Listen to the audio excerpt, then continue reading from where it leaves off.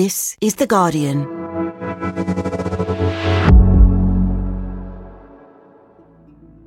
Today, after the aborted coup, what will Vladimir Putin do with the Wagner Group in Africa?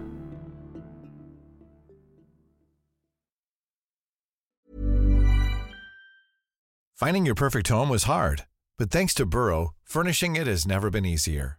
Burrow's easy-to-assemble modular sofas and sectionals are made from premium, durable materials, including stain and scratch-resistant fabrics. So they're not just comfortable and stylish, they're built to last. Plus, every single Burrow order ships free right to your door. Right now, get 15% off your first order at burrow.com/ACAST. That's 15% off at burrow.com/ACAST.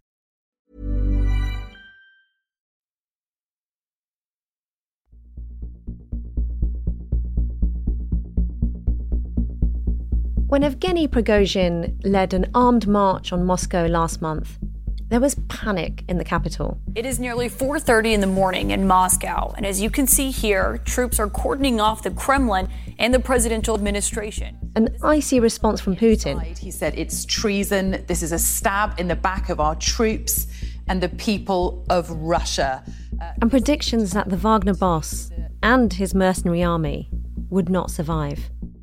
What we've seen right after the mutiny was a very intense media campaign against Prigozhin with the aim to discredit him. В офисных помещениях бизнесмена Евгения Пригожина работают сотрудники МВД России. We've seen images of a raid inside Prigozhin's villa that was done by the Russian security services, and this footage of the raid was shown on Russian state television, of course on purpose to try to discredit him. The images showed this expensive interior decor, cash, gold bars, guns, drugs, and funny enough, photos of Prigozhin's various disguises, which basically became memes on Russian social media. Piotr Sauer is The Guardian's Russian affairs reporter, and he has been following Prigozhin's movements. First, he was reported to have fled to Belarus. Then, earlier this week, came a surprising twist to his story. Peskov, Putin's spokesperson, said that Prigozhin, together with 35 of his senior commanders, came to the Kremlin just 5 days after the rebellion and had a meeting with Putin for 3 hours. We don't know exactly what happened during this meeting, but the very fact that Putin met Prigozhin at the Kremlin shows that Prigozhin still has some leverage in Russia. We're seeing a lot of contradictions in Russia's reaction to Prigozhin. The morning of the rebellion, on the Saturday, Putin's vowed to liquidate Prigozhin, to liquidate Wagner. You know, he was coming out with these very strong terms, very emotional terms. But 5 days later, he's meeting him in the Kremlin. So this is a stunning turnaround. For now, Putin seems to be keeping Prigozhin on side. His jet has been flying up and down Belarus and Russia, moving between Moscow and St. Petersburg. So this is not a man who seems to be on the run, who seems to be afraid for his safety, which is, of course, very interesting, given Russia's long history of poisoning and imprisoning opposition leaders. And the Kremlin has a conundrum. What to do with the Wagner Group that Prigozhin built, the armed units, the business interests in Russia, and perhaps most importantly, with the increasingly lucrative empire abroad.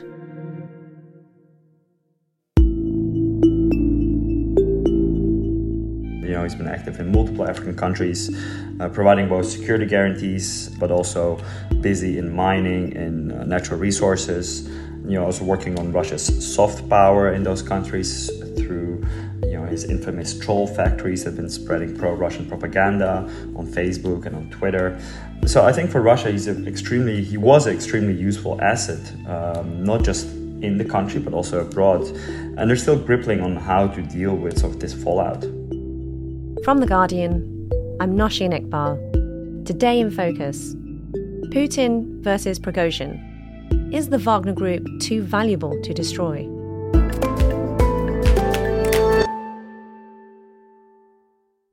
Jason Burke, you're The Guardian's Africa correspondent, and you've been reporting on the Wagner army close up on the continent for quite a few years now.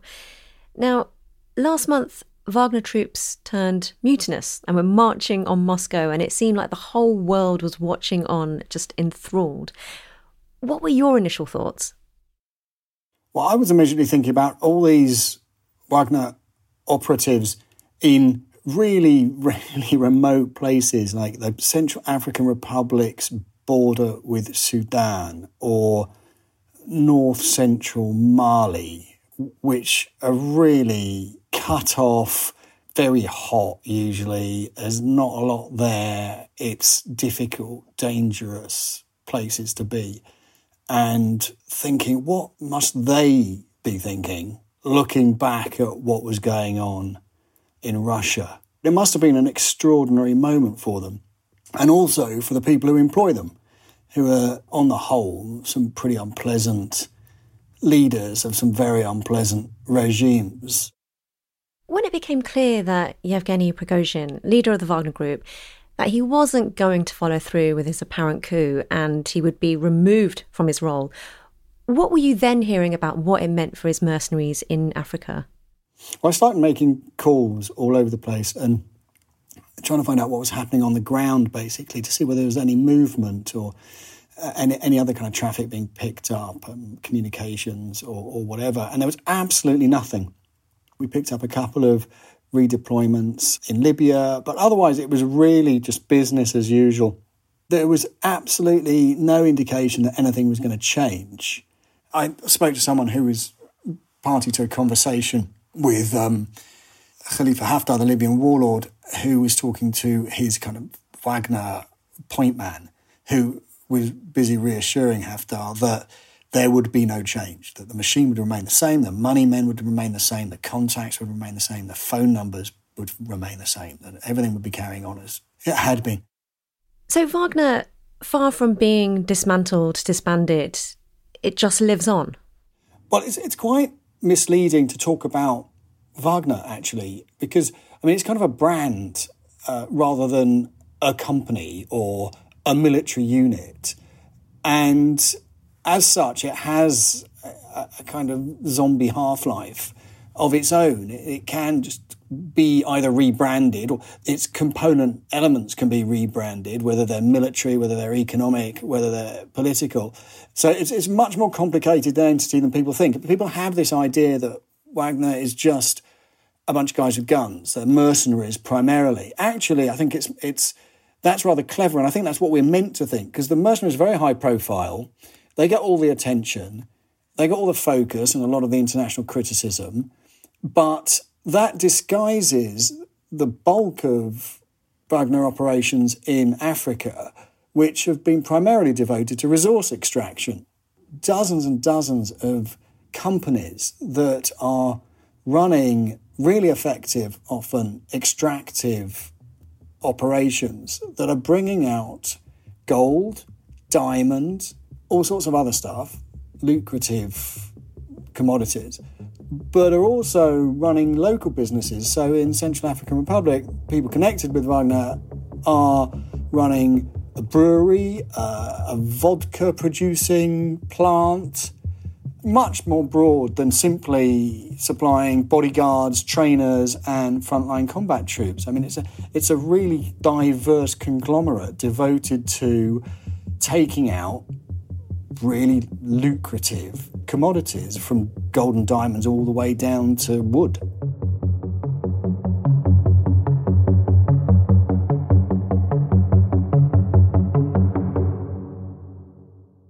So what is the scale of Wagner's involvement in Africa? How many countries do they actually have a presence in? Wagner have been in probably a couple of dozen of the 50-plus countries on the continent. Also, they've made moves to get into Angola, into Democratic Republic of Congo, Madagascar, Cameroon. They're looking at the moment at Burkina Faso and Chad, and they've got a couple of people on the ground in each. But they're not really there in any substantive way. So if you're looking at where they have been in the last year or so in a really kind of significant way, you're looking at Mali, Libya, Central African Republic and Sudan primarily.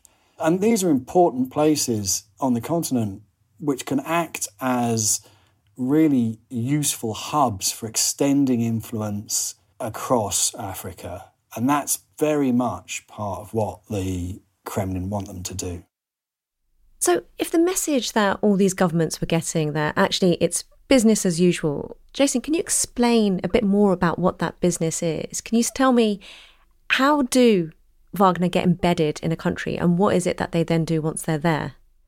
So in Central African Republic, the government there of Faustin Archange Touadéra were having great difficulty with a coalition of rebels that were advancing on the capital. The country's president may be in talks about a peaceful way out of the conflict, but on the ground in the Central African Republic, the reality is bleak.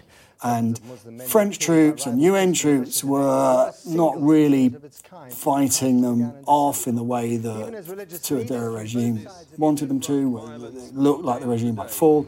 Away from the main streets, the French peacekeepers and their African colleagues are virtually powerless. Now the president's official residence lies empty. Nobody knows if he'll return. And Wagner just came in and basically said, we'll solve your problem. It's quite simple. We'll send a bunch of guys with guns. They'll kill the rebels. You won't have a problem. And obviously Touadéra thought this was great. Brought them in. 27 years after the fall of the Soviet Union, the Russians are stepping back in the heart of Africa, at a time when the West, and notably France, the former colonial power, is retreating. They started by training his soldiers. They started by fighting the rebels in a really hands-off way, and quite rapidly changed the military dynamic. Masked Russian fighters, some were in Ukraine, others in Syria or Chechnya. Now they're in the Central African Republic, training an army that has lost control of the country. The way it works is that once a ruler has decided that he wants some help fighting whichever rebel group it is, and the Wagner mercenaries are on the ground, then there are obvious questions of how they're going to be paid. And the obvious way for most of these governments to do that is they say, OK, we'll pay you a monthly fee. And we don't really know exactly, but the figures that we've heard from, say, Mali are about 10 million a month. Mozambique, it was meant to be something similar. But the problem is that very few of these governments have that kind of cash, particularly not in dollars, sitting around. And Wagner know they're unlikely to get that. So what they get instead is, for example, in Central African Republic, they get Ndasima, which is a massive open-cast gold mine. And the government in the CAR said, basically, we're going to give it to Wagner, which is exactly what they did. And Wagner have been trying to exploit it ever since, not getting a huge amount out of it.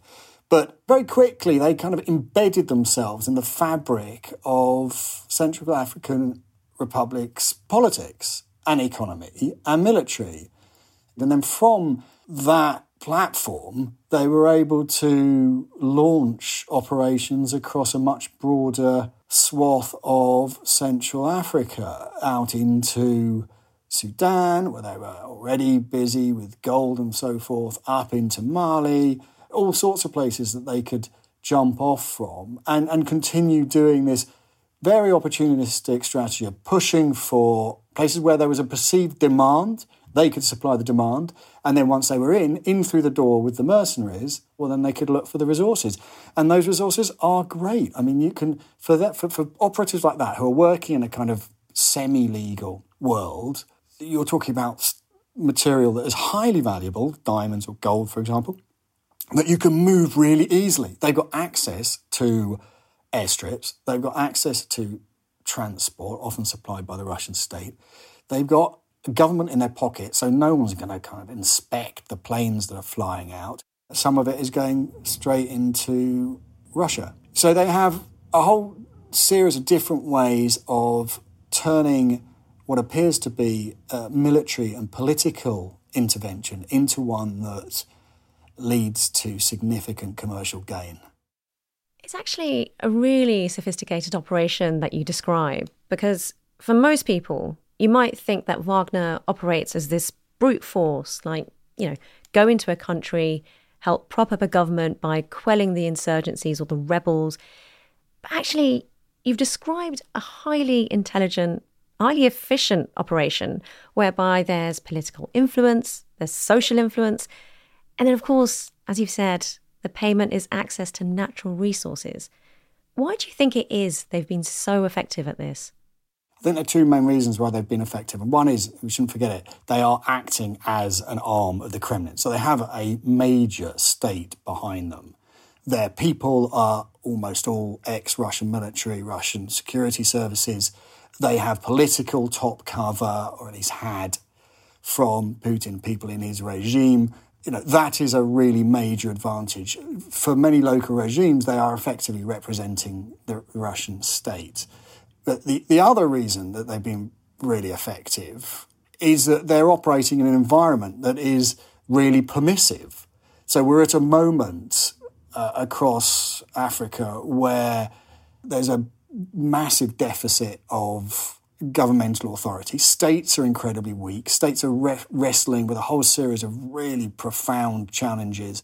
Climate change induced some of them, others just straight responses to really big demographic shifts, economic shifts, the effective withdrawal of the US from much of the continent, particularly through the years of the Trump administration. There's a perfect storm of different issues that just would make even competent, honest, efficient, capable governments falter. And it means that there's this kind of anarchic environment which allows actors like Wagner, or indeed the Russian state, to thrive.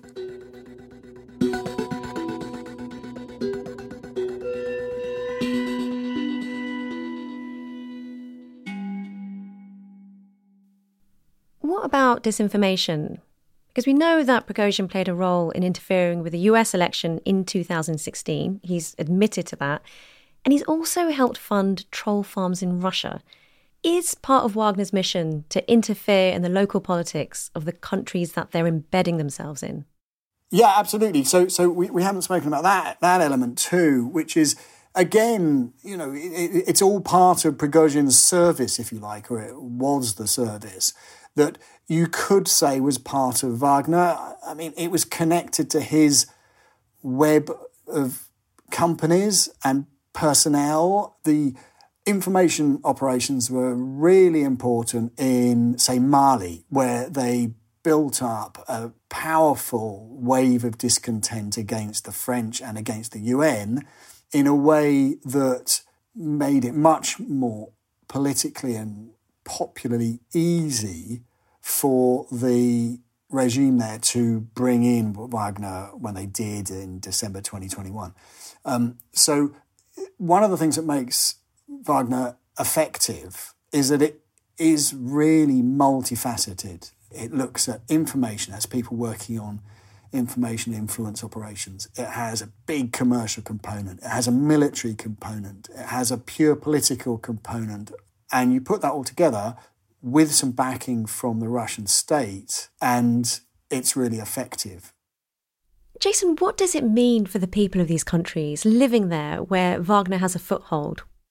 There are two real problems for local communities when Wagner are around. One is really direct, and that is that violence goes up.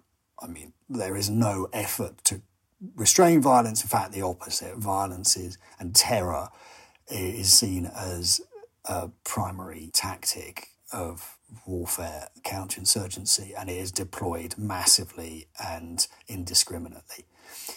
But the other thing that obviously the presence of Wagner does is reinforce very unpleasant and really rapacious, often corrupt, incompetent local regimes. And that, in a much broader sense, is obviously really bad news for local communities.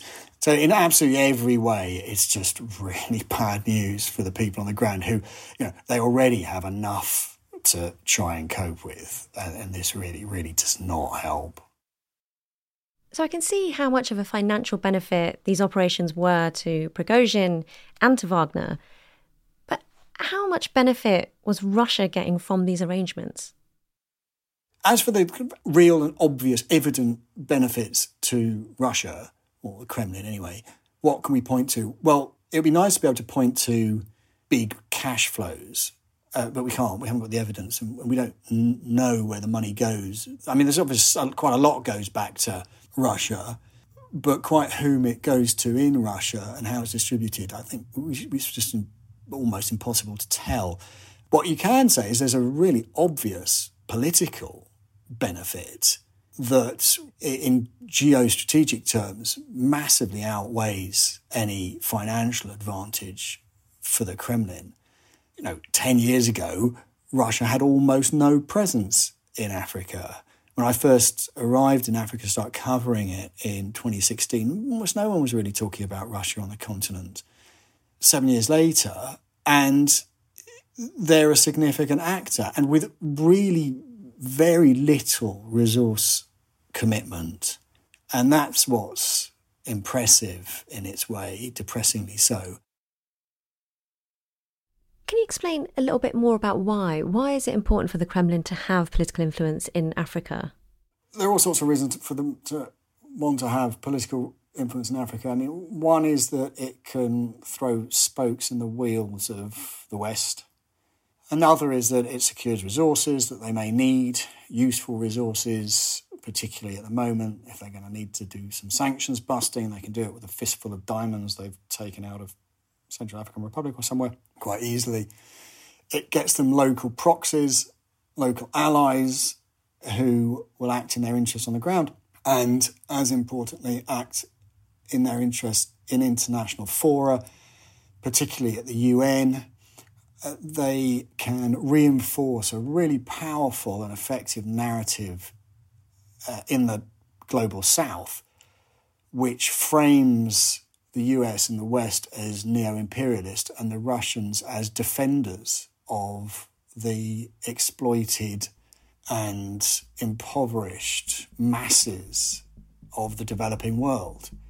And all of that is just really useful and at such limited cost that it's a kind of win-win, until recently anyway. We start with the breaking news that the head of the Wagner mercenary group has called off an armed uprising in Russia. He says that it has come in response to an intervention by the Belarus president Lukashenko. Mystery over the whereabouts of Wagner Group mercenary boss Yevgeny Prigozhin. Belarus's leader Alexander Lukashenko says Prigozhin is in Russia and not Belarus, as he previously claimed. Clearly, the fate of Wagner and its leader is now in question. Jason, mercenaries by their definition are primarily loyal to money, and as much has been made of Prigozhin's reputation and his leadership, how important really was he as their leader to their success in Africa? Does it matter if it's him at the top or not? Well, this is the really important question, and we don't quite know the answer yet, because, Prigozhin had the vision, we think, and certainly had the initiative or had the drive to go out and do a lot of this, to sort of set this up. But there's this sort of top tier of Wagner people, a pretty unpleasant bunch, and have been fiercely loyal to Prigozhin. And we just simply don't know now which way they're going to jump. Will they accept a new relationship with the Russian state? Will they resign to sort of seek other opportunities? Will they try and rebel, which seems extremely unlikely? It is certainly the case that they're doing it for money. They're mercenaries. But they're also doing it, as they see it, for the greater good of Mother Russia. It's certainly the case with many of the leaders. They're doing it because they're highly trained and have skills that they know that they can market, and this is a way of doing it. And some of them will certainly be doing it out of personal loyalty to Prigozhin. My sense is that latter element is probably not as strong as some might think, and that bringing a lot of these people over into, or kind of binding them into some new setup that is more closely integrated with the Russian state would not be too hard. But I think what will be difficult will be making sure that Wagner can still operate with the same agility and the same efficacy and the same complete disregard for any kind of international norm, if it is very clearly now part of the Kremlin's much broader machine. Well, that's the thing, because up until very, very recently, the Kremlin's official position on the Wagner Group is that it has always been a separate private entity that wasn't controlled or funded by Moscow. And then with this distance, Wagner was able to destabilise African countries, carry out military operations and accumulate huge wealth that you've been telling us about, that Russia was then able to deny that it was involved with. But now that deniability doesn't seem to matter to Putin. Why is that? I think it probably does matter to Putin. It's just he hasn't got much choice. I mean, the problem with Wagner was it was all working fine until Ukraine transformed Wagner into something that it hadn't been previously, which was, instead of being this kind of low-level outfit with mercenary units spread out across the Middle East and Africa, it suddenly had tens of thousands of men with heavy weapons and tanks in Europe. So they've got to manage that. And the obvious way they're going to try and do it, I think, just rebrand it or change the people at the top, make it more disciplined, make sure it's no threat, but make sure they would hope that it can still do what it was doing. And that, I think, is going to be the problem, because it's not just that it was deniable. It was that arm's length allowed it a freedom of movement and allowed it to be really agile and allowed Wagner to do all sorts of things quickly and without necessarily referring back to the Kremlin, or even if they did, it would probably be a fait accompli by the time that they got told not to do it. I mean, it will change the very nature of the organisation in a way that may make it impossible for it to carry on doing what it was doing in the same successful way. Do we know about how Russia plans to keep the African arm of the Wagner operation running without Prigozhin? And why is it important to them that they do? What we do know is that they won't want to shut it down. They won't want to lose everything they've built up. I mean, it's really useful. It's useful politically. It's useful economically. It's useful in terms of influence operations. It's still expanding, or at least got the potential to expand. And they won't want to throw all that away. It costs very little for the amount of resources that are committed. It's really effective. And I can see no reason why they would want to just dismantle it or just let it wither. And there's a lot of useful operational capability there, and they're going to want to try and keep that and use it in the future.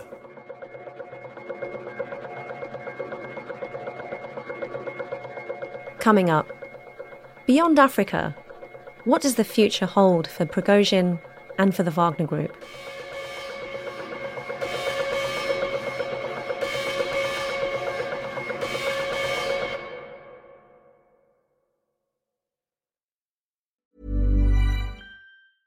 Hey, I'm Ryan Reynolds. At Mint Mobile, we like to do the opposite of what Big Wireless does. They charge you a lot, we charge you a little. So naturally, when they announced they'd be raising their prices due to inflation, we decided to deflate our prices due to not hating you. That's right. We're cutting the price of Mint Unlimited from $30 a month to just $15 a month. Give it a try at mintmobile.com/switch. $45 up front for 3 months plus taxes and fees. Promo rate for new customers for limited time. Unlimited more than 40 gigabytes per month. Slows full terms at mintmobile.com. Today in Focus is supported by BetterHelp. Here's a question. If you had an extra hour in your day, what would you do with it? Watch TV? Read a book? Meet up with a friend? Maybe a little nap? A lot of us spend our lives wishing we had more time. But for what? Perhaps to best answer that, you need to work out what's truly important to you, then make that a priority. Therapy can help you work out what's most important to you.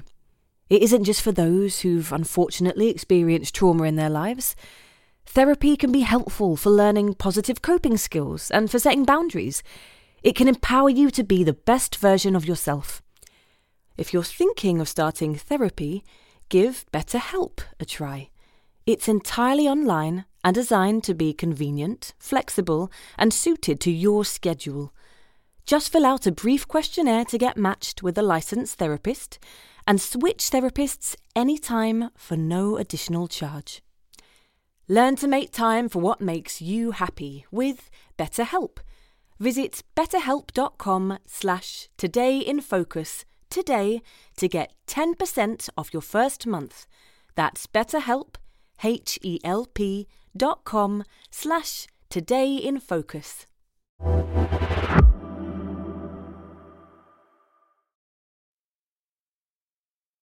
Piotr, you told us earlier how Yevgeny Prigozhin is moving around like a free man in his private jet, flying from St. Petersburg to Moscow and so on. But does anyone know what's next for him? No, and I don't think he knows it himself, potentially. He still has this army of Wagner troops that hasn't been disbanded yet. And they're currently staged in eastern Ukraine at their bases, so near their front line. And it remains a total mystery what is going to happen with Prigozhin, what's going to happen with these troops. There's obviously talk of them moving to Belarus altogether. So I think many questions are left open. Piotr, finally, have the last few weeks fundamentally changed something for Putin? Yes, I mean, undeniably, this was the biggest crisis in Putin's 23 years in charge. This is the first time there was an armed rebellion with, mercenaries 200 kilometers outside of the Russian capital. There was a real sense of panic in the city. And even for now, it seems that, the crisis is averted. Putin has lost a sense of strength that I think it will be very hard for him to regain, both among the regular people who for the first time saw that his power can really be challenged, but most importantly amongst the elite that saw this mercenary head charging on their city and feeling pretty vulnerable. And many will be asking themselves, can this man still guarantee their safety and more important for them, their assets? So I think what happened fundamentally changed the way the Russian regime is viewed inside and outside the country. Piotr, thank you so much. Thank you.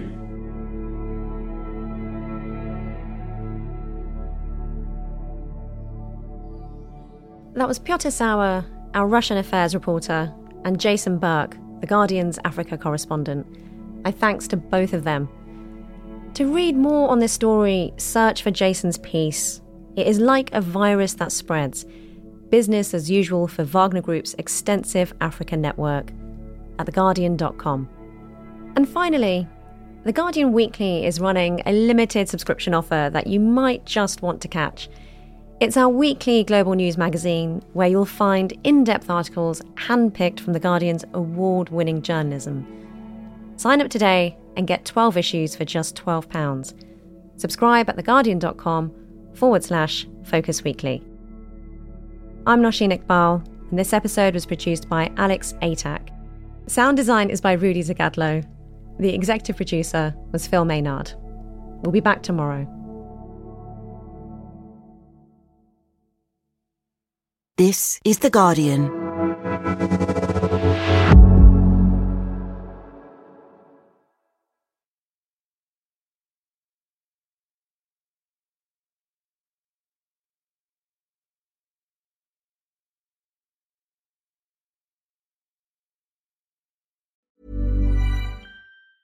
Tired of ads barging into your favorite news podcasts?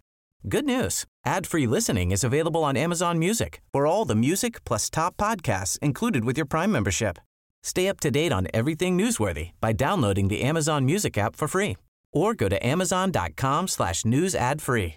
That's amazon.com/news ad free to catch up on the latest episodes without the ads. Hi, I'm Cara Berry, host of Everyone's Business But Mine, and I am an all-inclusive addict. Enter Club Med, the best all-inclusive for you and your family. With resorts worldwide, from their family flagship resort, Club Med Punta Cana, to their only mountain resort in Canada, Club Med Quebec, they have everything you need to relax. With their 20-plus sports activities, wellness programs, you can dine on delicious cuisine and make memories with your family. So book your next getaway with Club Med. Visit clubmed.us or call 1-800-CLUB-MED or your travel advisor.